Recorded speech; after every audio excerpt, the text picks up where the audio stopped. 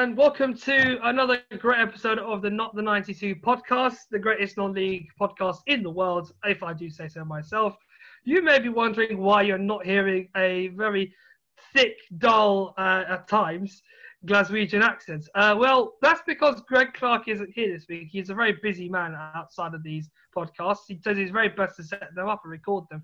But we all have working lives, and unfortunately, he's had an early night tonight. So he's given the keys of the kingdom to me for the evening, and hopefully I'll do him justice this evening. We're also missing Oliver Smart, who's got other commitments as well. So they will both be back on next week's show. But as always, it's me and Tom Mitchell that are here to carry you through all of the weekend's action. And my goodness, we've had another great weekend. As always, the podcast is started by Moon Party, and we give them a great big thank you. Also, a big shout out to Faraday Sports, who also give us a big support on the podcast as well. So let me introduce to you Tom Mitchell, who covers our National League North, and this week, surprise, surprise, National League South. How are you doing, Tom, and what have you been up to this weekend? Yeah, nothing much this weekend. A bit of a quiet one. But yeah, no, I've been keeping up all the games across all the non-league divisions. So yeah, no, it's been a good one this weekend. I mean, in the National League North, I've got a thriller to talk to you about. Although a one-sided thriller. When I get onto it, you'll know exactly what game I'm on about. But yeah, it's another real interesting weekend, and also looking forward to the FA Cup games this weekend. It should be a good week in the non-league. Absolutely. Big matches coming up, and we here at the podcast are certainly looking forward to it. So let's get on with it. The first part of the podcast is, as always, the National League. That falls on my shoulders normally, and Greg tends to throw all the weight on that on to me later at some point on the podcast every week. But this week, I have to do everything, so, other than the two bits Tom will do shortly. Well, let's get on to it. Last week, I did say we'd have a few surprises in the National League if teams weren't going to be as particularly potent as they would be normally. Wrexham were probably the biggest surprise of the week last week, losing to Maidenhead on Monday night before having an absolute thriller, what is for me the game of the weekend. A 4-3 victory for Wealdstone against Wrexham. A great game for 25-26 minutes. Both sides had pretty much fiery shots at each other, with Wakefield opening and scoring after 15, an own goal by Jerome Okima on 16 before the Wrexham took the lead through Adi Yusuf on the 18th minute. You'd think that they'd go on to continue the momentum, score another goal.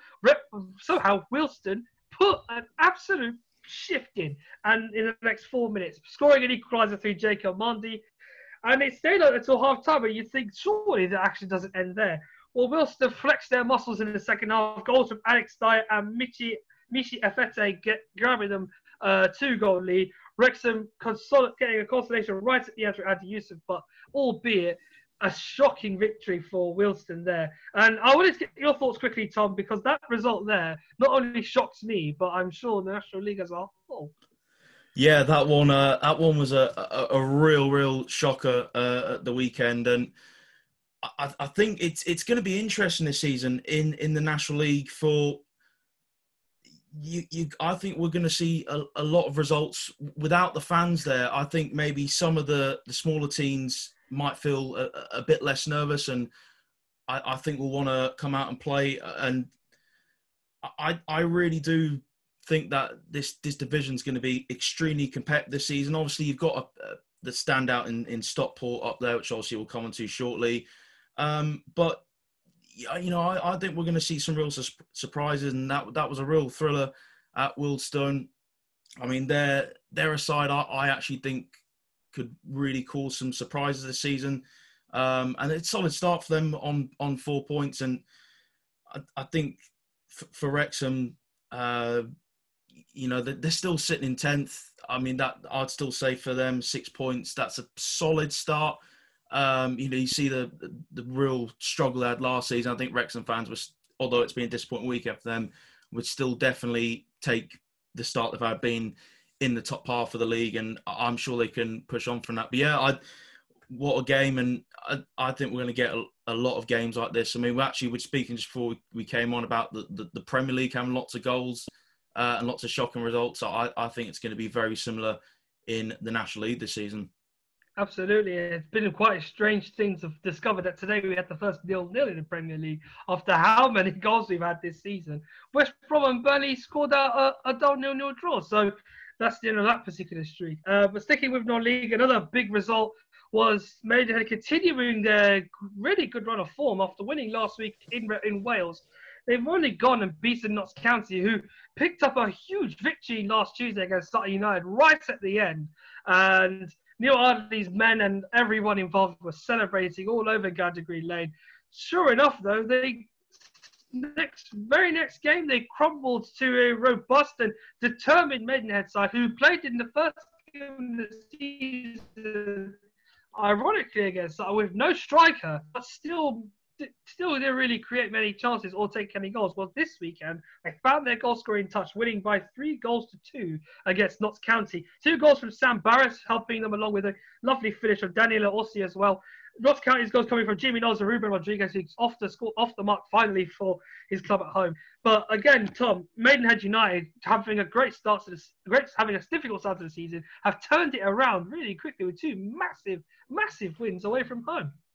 Yeah, it's weird how it works because you look at their start of the season they had at Sutton, and Sutton cruised that game, and Maidenhead looked so easily beatable. It's just a weird way that football works sometimes. And again, actually, looking at Notts County quickly, I actually not surprised they slipped up this weekend against Maidenhead. Although you look at it on paper, I felt that Maidenhead were going to be lifted by the result they had before coming to the game that happened this weekend. Notts County, I thought, were slightly fortuitous to win at Sutton, let's say. I thought that didn't really carry much threat. And, you know, that Sam Barrett's had a great start to the season for Maidenhead and a very key player for them. And full credit to them away from home as well. I don't think a lot of people would have backed them for that, but I did have a sneak suspicion, actually. I wasn't too pressed in Notts County when I watched them against Sutton, and for Maidenhead to get these 2 wins away from home as well, that could be a real catalyst for them to push on to maybe a comfortable bottom half finish, maybe even looking up for a top half finish. So yeah, that one you look at on paper was a real shocker, but actually I feel coming into that match, I thought Maidenhead actually could cause some damage, and obviously it turned out like that in the end. Couldn't agree more, to be honest, and they proved that in the last week now. So huge week coming up for them with the FA Cup around the corner. But for Alan Devonshire, I'm sure that's a big amount of relief for him that his club have been able to turn it around quickly. Touching on the other teams, no Hartlepool this weekend because their game against Barnet was postponed due to COVID-19 being played amongst the Barnet squad. The same also happens for Bromley at Altrincham. So neither of those teams played this weekend, and those matches will then add on to the already piled up fixture list. So I'm sure the clubs like Bromley and Barnet won't appreciate that they've had to reschedule all these games. But we'll see how that goes. We'll get Tom's thoughts on that shortly. Just going through the rest of the results. Dagenham and Redbridge against Yeovil was a 0-0 draw. So, yet again, Yeovil not getting the result they need. That's a very slow start to the season. A very good game at Eastleigh in Hampshire, 2-2 there against Aldershot Town, who already put 5 past Dover in midweek. Having now, last week, they've now had a difficult result there, being 2-1 up till the very end when Alex Winter scoring a late equaliser. So Eastleigh getting the points there. Aldershot not able to continue on their winning trails. Solihull Moors suffered for a long time with 10 men after down cards, 2 yellow cards. But you can always rely on a Rooney to save you. Not Wayne and not John either. This one was Adam Rooney, the ex-Aberdeen man, putting Solihull Moors into the lead against Boreham Wood and securing the points for the Birmingham side. A big result for them as well, as they're looking to continue their run of form. Torquay United beat Dover. Dover, as we mentioned in the last podcast, were very unhappy to concede 5 at home to Aldershot.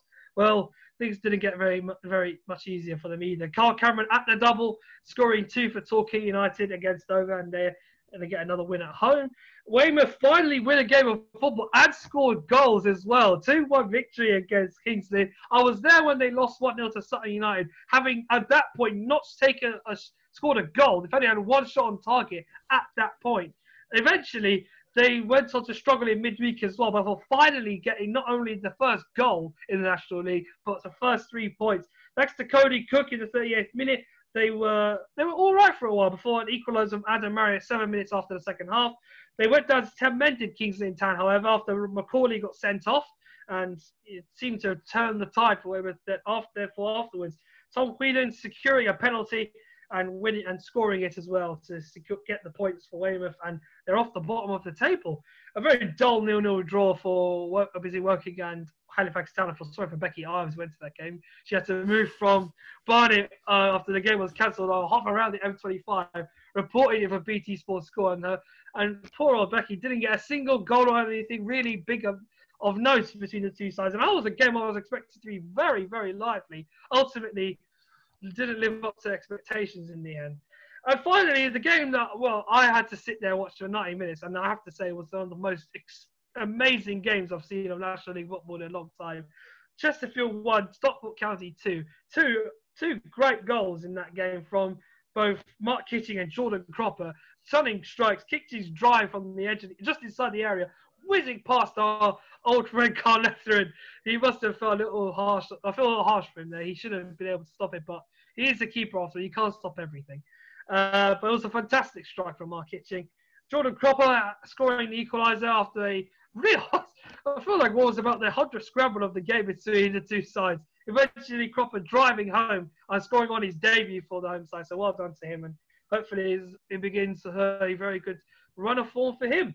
The game went on and on. Chances aplenty. There was a lot of balls up to Tom Denton. It was an obvious target for Chesterfield. They were not capitalising on his height, and eventually it paid the price for them. A substitute, Alex Reid, scoring a close-range header after yet another scramble, after Stockport fired about, again, a million shots at the Chesterfield backline before a deflected cross came off of Reid's head and nodded into the back of the net to score the points for Stockport County. A very big result there, and my goodness, Tom, it beggars belief, some of the results this weekend. But as I mentioned, I wanted to talk to you about the postponed games, obviously, Altrincham and Bromley and Hartlepool.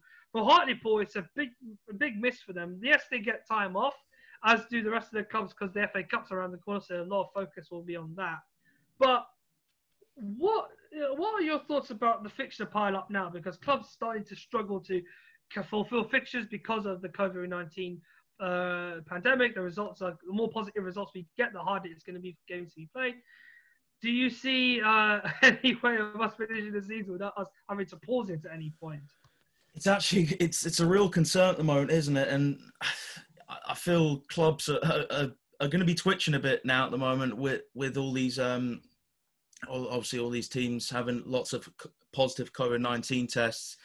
For now, I think there still is a decent chance that at the end of the season we will get this all completed, but I would certainly be lying if I thought it wasn't going to be a worry for the clubs.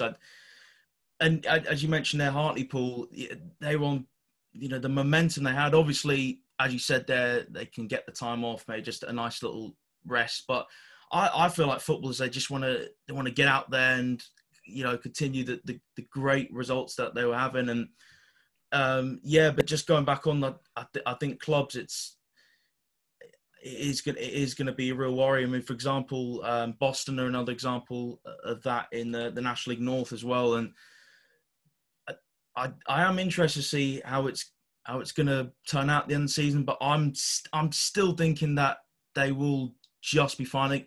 There will be a way to be found for the game to be completed. But it is already looking like it's going to be a pretty, obviously the fixture already states it's going to be later season, end season than usual, but it could go even further for some teams. And I think there could be a huge pile up in the middle, which that's going to cause some stress for, you're going to see some injuries, I think, with, and some real fatigue players at stage in the season where the teams are obviously going to test positive, that they could have a huge pile up at whenever those games are going to be rearranged. So it is certainly a worry at the moment, but I'm still hopefully thinking it is going to be fine. Everyone will complete all their games.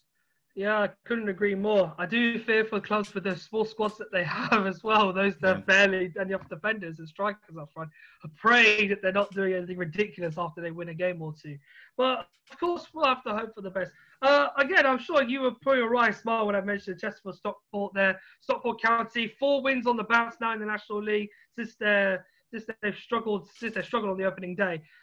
That's a great turnaround for Jim Gannon's side, and to go to Chesterfield as well, who, in any case, I'd say are serious rivals in terms of the race for the top of the table. A huge result, but more importantly, it's the fact that they are playing such very good football at times, but they do show they can struggle from time to time. Nevertheless, though, they know how to get a run going. They're doing it in some style as well. Yeah, certainly, and this is what happens when you have a club with a vision that plans well. I thought they got in players very early, a good time for everyone to gel. They've got an experienced manager. And a lot of people probably would have been chuckling to themselves when they had obviously that lapse on the opening day, but they've just got down to business and they're off now. And I feel like they were my strong prediction. This is one of the strongest predictions I've had for a team to win the league, and they're already top.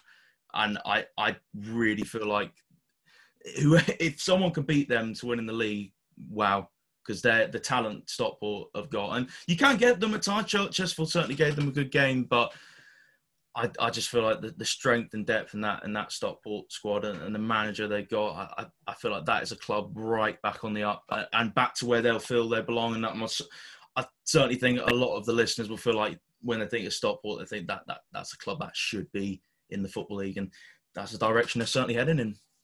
Excellent. And here's to furtherly continuing that great run of form. So we'll quickly gander over the table before we continue with our pod. Stockport, as Tom mentioned, are top of the league. Unfortunately, no one in the league now has a 100% record since Sutton and Hartlepool didn't play this weekend, but Hartlepool will still remain unbeaten in the league in 3rd place. Torquay jumping up to 2nd after their victory. The final playoff spots are filled by Woking, Solihull, Sutton and Notts County. Eastleigh just outside it as well. At the bottom, though, Altrincham still yet to win a game in the National League, but we're hoping they'll get one sooner rather than later. At the very bottom, Dover Athletic have fallen in there after 5 games. 1 win and 4 defeats. Feels like that win against Notts County is a long time ago now. And Chesterfield have fallen into the relegation zone too, with Kings Lynn just hovering outside it. Still very early days, but worrying sight if you're a fan of Chesterfield, Dover or Altrincham. So that's it for my part. It's now all Tom from here. He is responsible for the National League North and the National League South this week. So, Tom, some more ridiculous results in the National League North as well, and I've been taking a right on look at them. If the one that stands out to me, and I'm sure you could agree with me on this one, Gloucester City have had one of the most ridiculous starts of the season I've ever seen, and they continued that again this weekend. So take it away, my goodness. Yeah, that was top of the bill for me. 2 clubs that are so far apart. The division is absolutely insane. The preparation for the season, both are mad. I had Gloucester to be a dark horse and Blythe to get relegated. So this one, I think this prediction could certainly be correct come the end of the season. So, Gloucester did have a quick, bright start to the match, but in the 3rd minute, Blythe did actually take the lead through Paul Blackett. It was the Spartans forward, blocked a clearance from Reece Lovett and pounced onto a loose ball to fire into an open net and give Blythe an early lead. The opener was against the run of the early play, and Daly claimed close to 11 in the 10th minute. The City skipper delicately flicked a header from a Carlin throw-in, but Blythe were just about scrambled away. And Gloucester just carried on the pressure. They came agonisingly close again for the resultant corner, but Daly was once again denied by some valiant Blythe defending. The early Gloucester pressure just continued. Carlin was next to come close. Gunning, who's for me standout for Gloucester, delivered an excellent corner, but Young was equal to the City defenders' towering header. But the equaliser did eventually come in the 16th minute when Akwasi Asante broke into the box and picked the perfect pass to McClure, calmly finished past Young. It was a goal that City completely deserved after a dominant early showing, and the dominance just completely carried on. From there, Bernard Mensah then put City into the lead 4 minutes later after some clever interplay down the left-hand side team, Alex Whittle and Asante. The cross came from Whittle in the end. It was perfect, and Mensah cleverly turned and fired in his first goal of the season for Gloucester. The first half dominance did certainly not let up there, and City would score a third in the 22nd minute through a spectacular McClure scissor kick. What a signing he's been. It was yet again another gunning corner was met by Ben Morgan at the back post, and McClure rose highest to emphatically volley home. And McClure then completed his hat-trick just a couple minutes later with a dominant header from a perfectly placed Asante cross. The City movement and quick passing was just simply too much for Blythe to handle, and City were 3 goals in the lead for even the half-hour mark. Fair play to Blythe. They did try and get themselves back in the game. They had a golden chance in the 36th minute after City lost possession deep in their own half, but Thompson could only fire wide of Lovett's goal. Dawson was awarded a yellow card for a missed time tackle in the build-up, but City remained 3 goals to good. And Asante then fired City's 5th goal in the last minute of the first half with a calm finish past the despairing Blythe keeper. Mensah, who had an excellent first half, in my opinion, cleverly laid Asante through on goal. And City's big number 9 made no mistake as he scored his first goal of the league season. At half-time, Gloucester were leading 5-1, looked to already have 3 points in the bag after a dominant performance. Hachikiro, McClure and Gunning made way at the break for Tommy O'Sullivan and Kaleem Bailey. But it was Blythe who actually made the bright start in the second half. Substitute Katsamaga came close to scoring a goal for Spartans, but just his effort went wide, narrowly wide over the Gloucester bar in the end. Lovett then made an excellent save a couple minutes later from a curling Simon Heslop effort to keep City's 4-goal lead intact, but then Gloucester just took control as the second half went on. Mensah coming closer to scoring a 6th goal. The City forward was found in the box by substitute Jack James, but his volleyed effort was deflected over, and the lead remained for, as the game moved into the final 10 minutes, Rosemary continued to control possession, leaving Blythe with very little opportunity to get another goal to their name, and they completed a perfect performance. 91st minute, got their 6th goal. James with a measured cross to O'Sullivan at the back post. He scrambled home for his first City goal. So that was a roundup of Gloucester 6th, Blythe 1. What a memorable day, and they're flying high at the top of the league and look unstoppable in these very early stages. Absolutely, and props to Matt McClure as well. An excellent hat-trick for him. Fully deserved, and commiserations to Blythe Spartans, because much like Manchester United, you get a very early lead, but then if you let everything fall apart, they run right over you. And absolutely, Gloucester City proved that. But yet again, he's proving his worth to them, isn't he, Matt McClure? Scoring a hat-trick, he's becoming a key man for them in that team, and long may it continue in that case. Yeah, and I read into them just before the season started. He seemed very, very confident they would do something this season, Gloucester. The spirit was very good. He's really pleased with the quality that's coming. I just love their attack. Asante, Mensah, and as McClure, we said there, they look one hell of a team. And to be honest, they're going to be unstoppable. And I'll move on to my next standout game. Clashing Spennymoor and Chester actually met in the FA Cup a couple of days before this game, with the visitors dumping out Spennymoor. Some revenge then. Yeah, some revenge. Spennymoor eventually won this game 2-1. They create the game's first opening when Anderson exchanged passes with Glenn Taylor in the area, but his driven cross was cleared under pressure. And the visitors took the lead after 12 minutes, and it arrived from their first corner of the afternoon.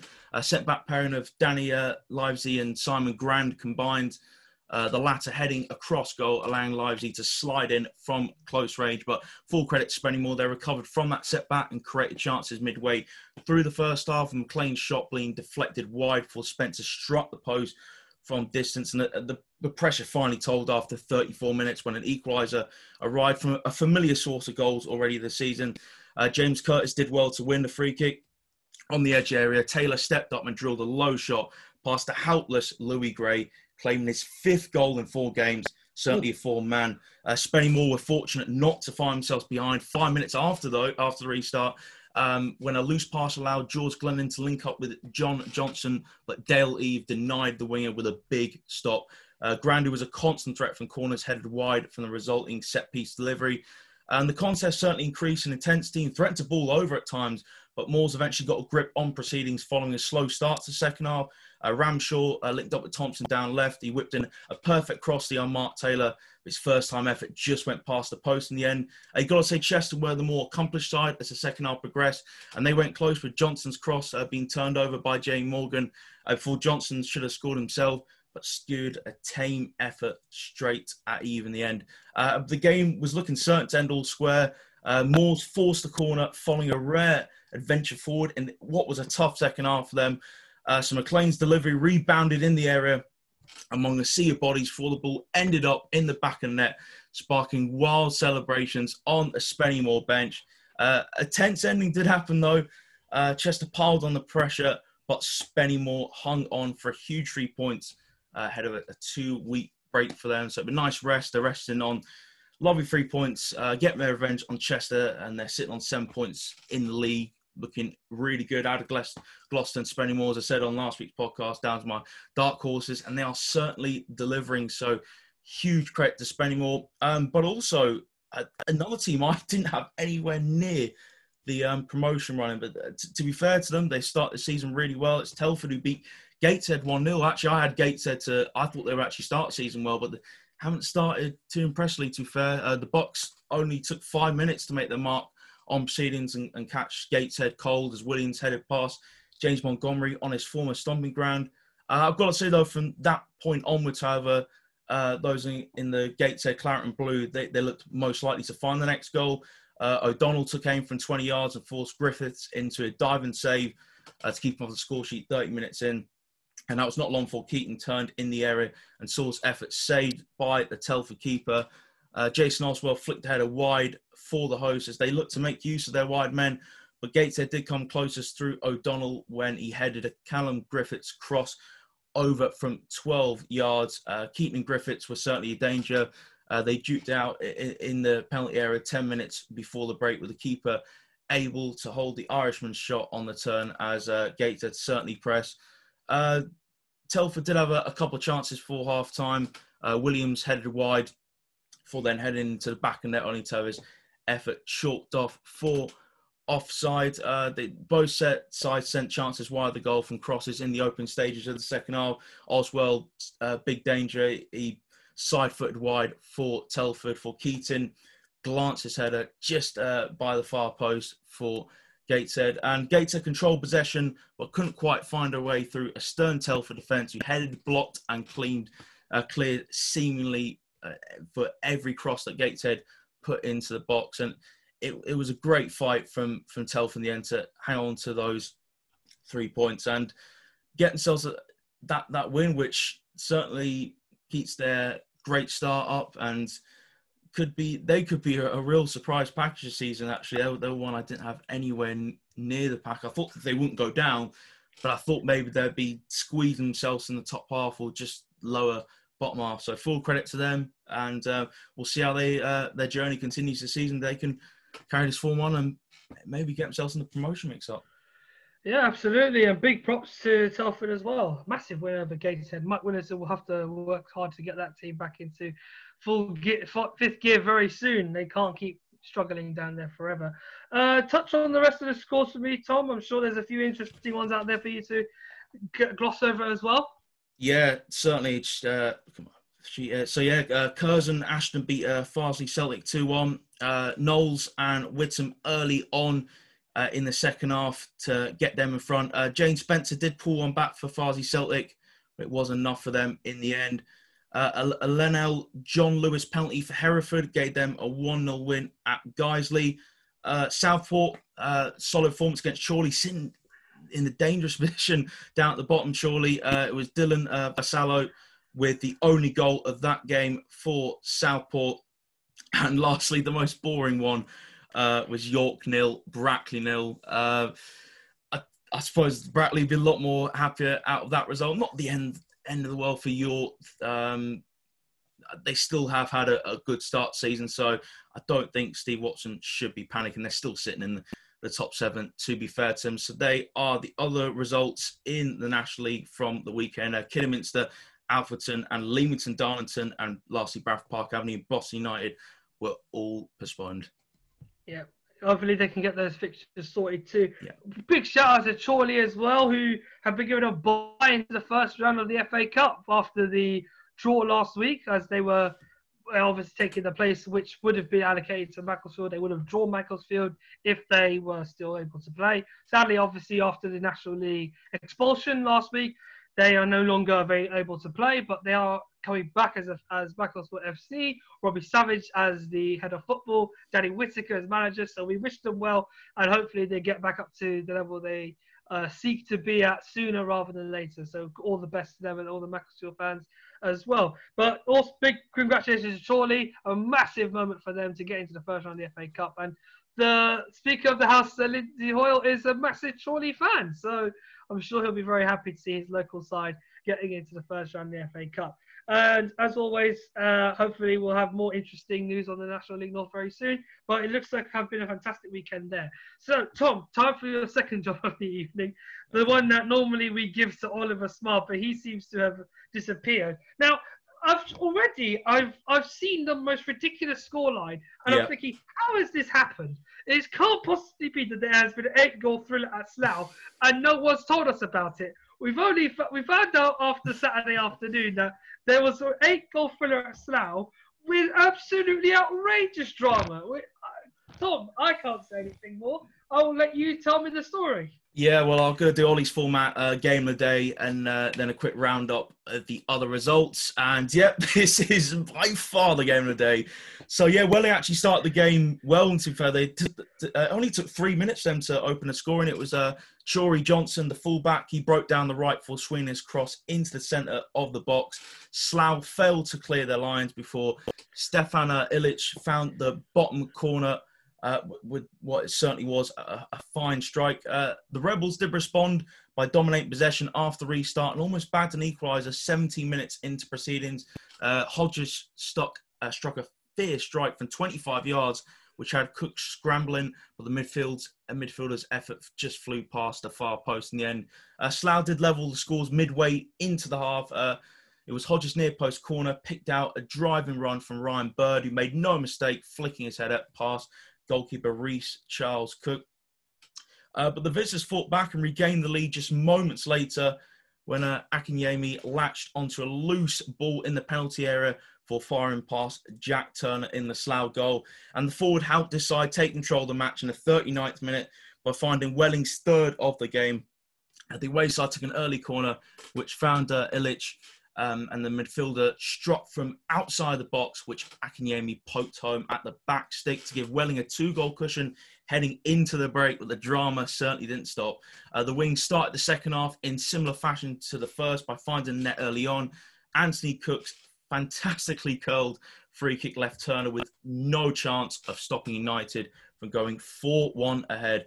Substitute Lynch reduced the deficit with 20 minutes to play after substitute Worsfold's pinpoint delivery. So the sub certainly making a big impact. He found the midfielder unmarked in the box. Taka took a chance with a powerful volley into the bottom corner, which gave the hosts some hope. And John Underwood and Neil Baker's men received the boost after Daniel Boateng picked up 2 yellow cards in quick succession to bring United down to 10 men approaching the final moments of the game. And he was certainly made to pay for that. The Rebels applied high-intensity pressure for remaining minutes of regular time, which left Welling's back four completely shaken. In the end, the host's hard work looked set to bear fruits after Harris pulled a goal back from close range in the 91st minute to make it 4-3. But could they hang on? They couldn't. It came down to some dramatic final seconds of additional time for Slough to find their equaliser. Harris produced a bursting run down the middle before being brought down by Charles Cook just outside the penalty area. But the referee allowed play to continue and the stray ball landed at the feet of Worsfold to find an open net, sending the home bench into frenzy of celebration. What a game. That is probably one of the games of the season in these early stages of all the National League divisions. Absolutely. It couldn't be more well put, Tom. I've never seen a more remarkable result in the National League. I've seen ridiculous scorelines, yes, but for the way that Slough Town applies so much drive, hunger, not literally, but such drive and want to get back into the game and making the most of the fact that Welling went down to 10 men. A fantastic result for the Rebels and well done to them to get back into get the draw from that. And it looked almost impossible for right at the end, but Max Worsfold must be the hero of Slough on that evening. Some other standout results, I can see a few good wins for Dorking, Maidstone and Oxford City as well. So, Tom, round it off for us. Yeah, so, Braintree not having a good time at the moment against high-flying Dorking. Fogden put Dorking in front on the stroke of half-time, and James McShane got a double in the second half within half an hour of each other. And Jimmy Newitt, so it rounded off a fantastic victory for Dorking, as you said there as well about the Havant win. Had to come from behind at Billericay. Hutchinson put Billericay front 4 minutes for half time. But late goal, a last minute winner for Lucas Sinclair after Magri equalised Havant. Gave Havant a dramatic last minute win to put them onto 4 points. Obviously, they've only played 2 games so far. Dartford out to carry on their solid start season. Just a Noor Hussein goal on that one to give them a 1-0 victory over Bath. Chippenham Town sitting in that last playoff spot as we stand. Chris Zabrowski and Bradley Ash were the goals, give them a very, very comfortable win at Dulwich Hamlet. Eastbourne Chelmsford finished 1-1 in the end. Both goals come in the first half. Chris Weltdale for Eastbourne and Adam Morgan for Chelmsford. Hungerford having a really good start. And actually, Ollie, I just love this because Ollie's going to really eat his words. And about this one. That stood at 10 men in the end. Ryan Seeger gotten a first half goal. Carl Tuesday got sent off just after midway through the second half. But another standout result the weekend came at Maidstone, who again had an unbeaten start season. They just dispatched Hemel Hempstead with ease. Sam Corn, 28 minutes, it was 3-0 to Maidstone. Sam Corn, Raf Brown and Juan Luque with all the goals within 5 minutes of each other. Sadiq Balarabe did give Hemel Hempstead a bit of hope, but it was quickly squashed by Noah Chessmane's goal to seal off a brilliant victory for Maidstone United. And another game where the home side scored 4 goals in it. We've had Slough and Welling and Maidstone Hemel Hempstead. Oxford City beat Townbridge Angels 4-0. And again, a little bit of a similar theme to the previous match roundup. Within 28 minutes, the home side were 3-0 up.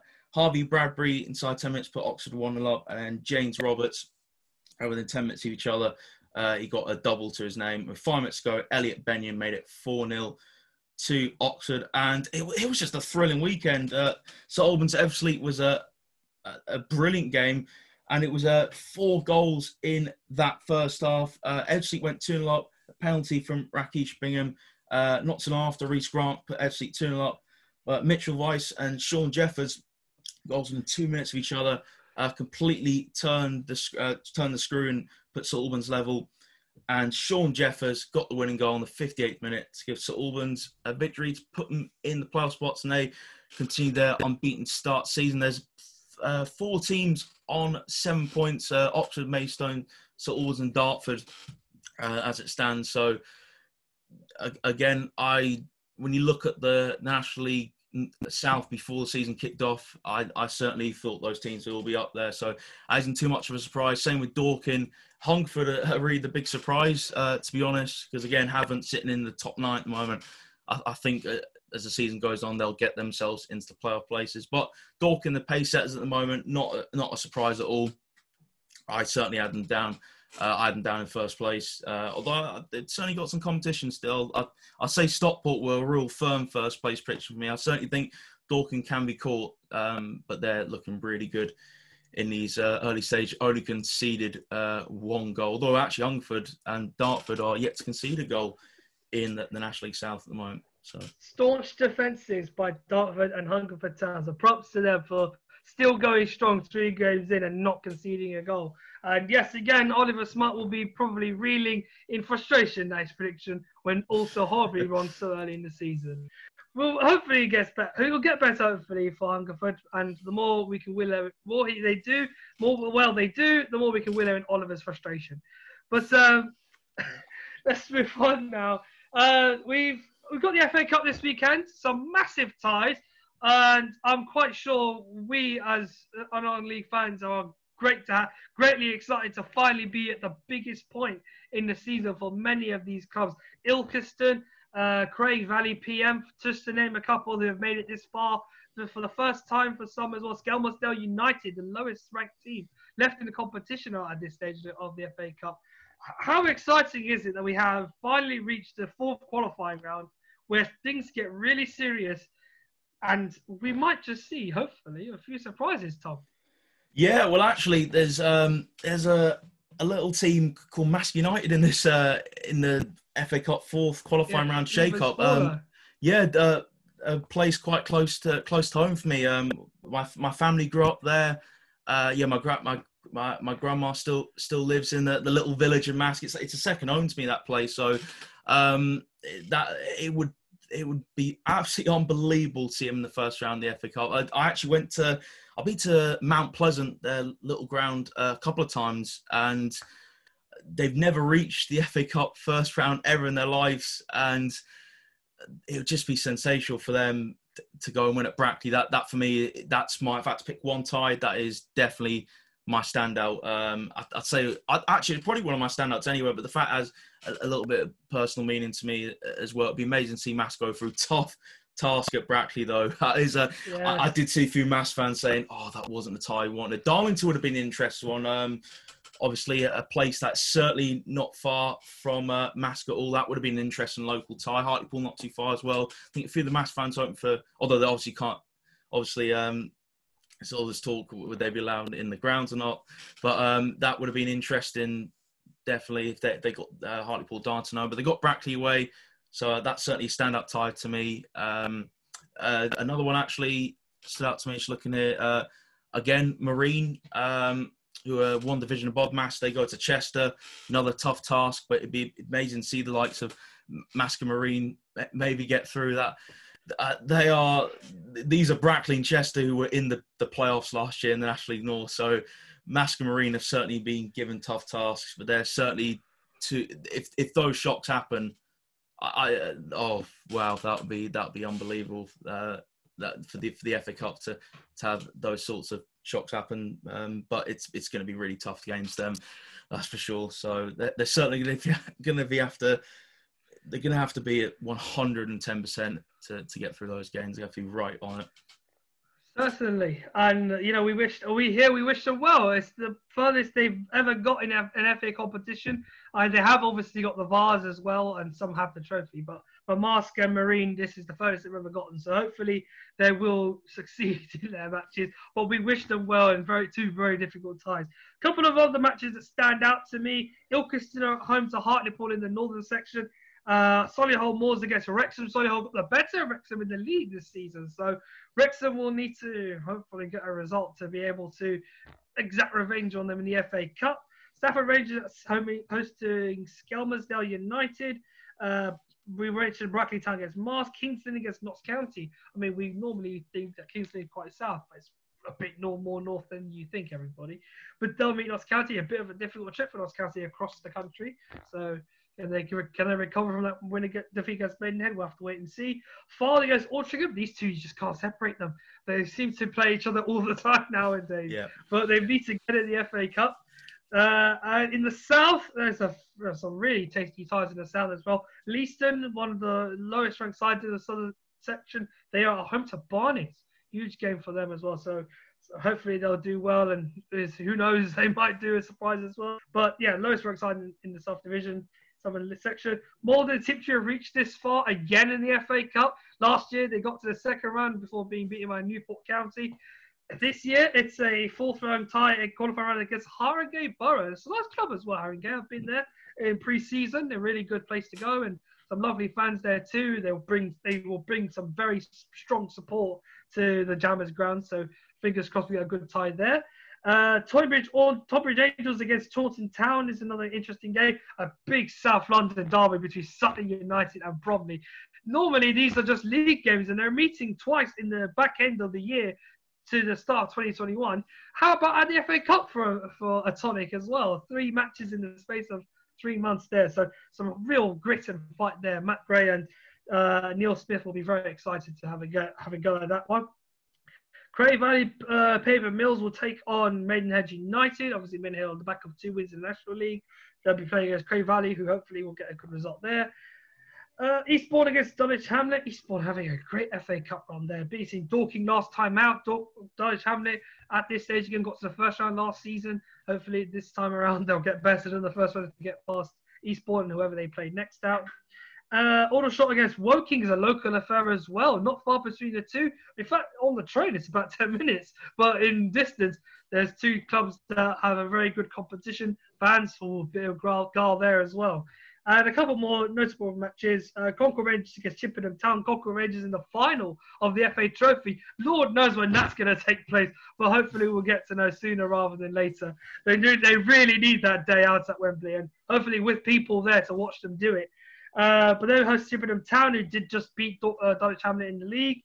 Weymouth at home to Oxford City, and Sholing as well, another one of the lower ranked sides in the competition, hosting Torquay United. Some of the matches that we'll be looking out for, and one of the mouthfuls really, Hemel Hempstead Town against Hampstead Richmond Borough. Quite a mouthful for any commentator out there. So definitely some interesting ties. One more step to the big first round draw, which is on the 26th. And this weekend should really be an interesting one for all National League and non-league clubs involved. So on me and Tom, we wish them all the best of luck. And hopefully we'll see a lot of their names and your club's name in the draw on Monday.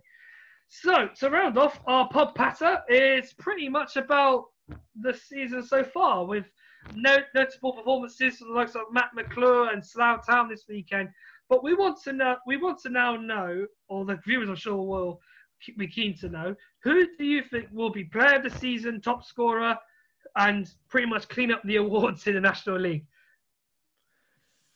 I'm gonna go for John Rooney to be the player of the season. I'm gonna go. That man is a sensational player for this league. What a pickup for Stockport. I mean, when I got to see him, I only got to see him play live once last year at Gander Green Lane for Barrow, and he was sensational that game. You know, the football blood runs in that family, doesn't it? And he is certainly displaying an absolute top non-league player. And just the range of his passing, the goal scoring ability, he's got it all. He's got it all, and he's already top scorer. And although given a spoiler, I don't think he's going to end up top scorer, but he's going to be up there. He is just a sensational technician, and yeah, he can finish as well. I honestly, I'd say I think last season I called him the Barrow De Bruyne. I think I'd christened him as that. Although obviously a lot of people just comparing to Wayne Rooney. I've gone a bit different. This play is just an absolute joy to watch. My top scorer is going to be the man who got the winner for Notts County at Sutton the other night. I'm going to go for Carl Wootton of Notts. For Notts County, a striker I actually really like watching. And I just think that although when he maybe when he's not in the game, he's still that threat for them. And I always feel like he's going to score a goal for Notts County. And I think Notts County are going to do well this season. Obviously, you mentioned that hiccup against Maidenhead, but I think they'll recover. And as season goes on, I think they're going to grow into a really strong side. You saw something they can grind out wins. I think they'll do a lot of that. And I think Carl Wootton will be right at the centre of that, banging them in, and he will end up top scorer. So, John Rooney, player of the season, Carl Wootton, top goal scorer. There are my award predictions. Ooh, so many different names to choose from.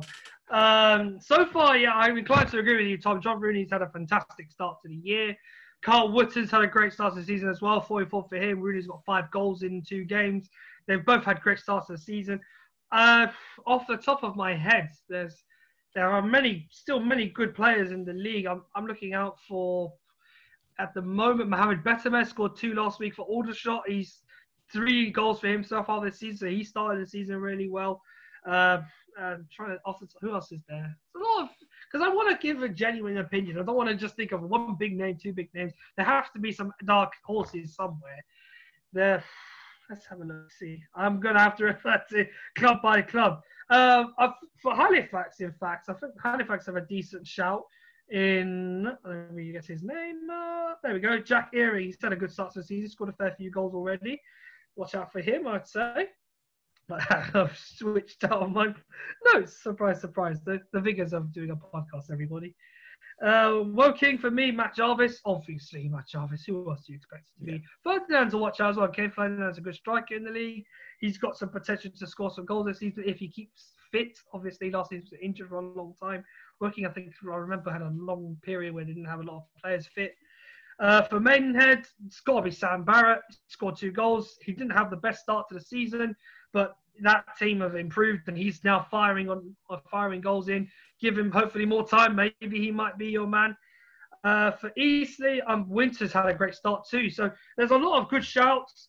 Some teams have plenty of talent, and they are more than just individuals. But I mean, for me, I'm going to probably agree with player of the season being John Rooney, but my top scorer. Ooh, that's a tough one. Now, Rooney's got some goals in him so far, but Carl Wood's got 4 in 4 already, and who knows where he might go. Wilson have a decent attack. Wrexham have a good attack as well. Sutton have for me, Sutton are one of the best attacks in the league, and that's not even a debate in some cases. Some defenses may be worried about that Sutton team, but McGill could be a top scorer threat. So, bold shout. But I'm going to go with Omar McGill to be top scorer this season. Yeah, it's a good shout. He got about 9 or 10 last season in the league. So if he can keep that up after he opened the scoring for Sutton in the league this season, he can certainly do better during the tougher period of the year when things get a lot more hectic and more fixtures come and go. So McGill top scorer for me, and Rooney as player of the season. He just seems to be mercurial at the moment.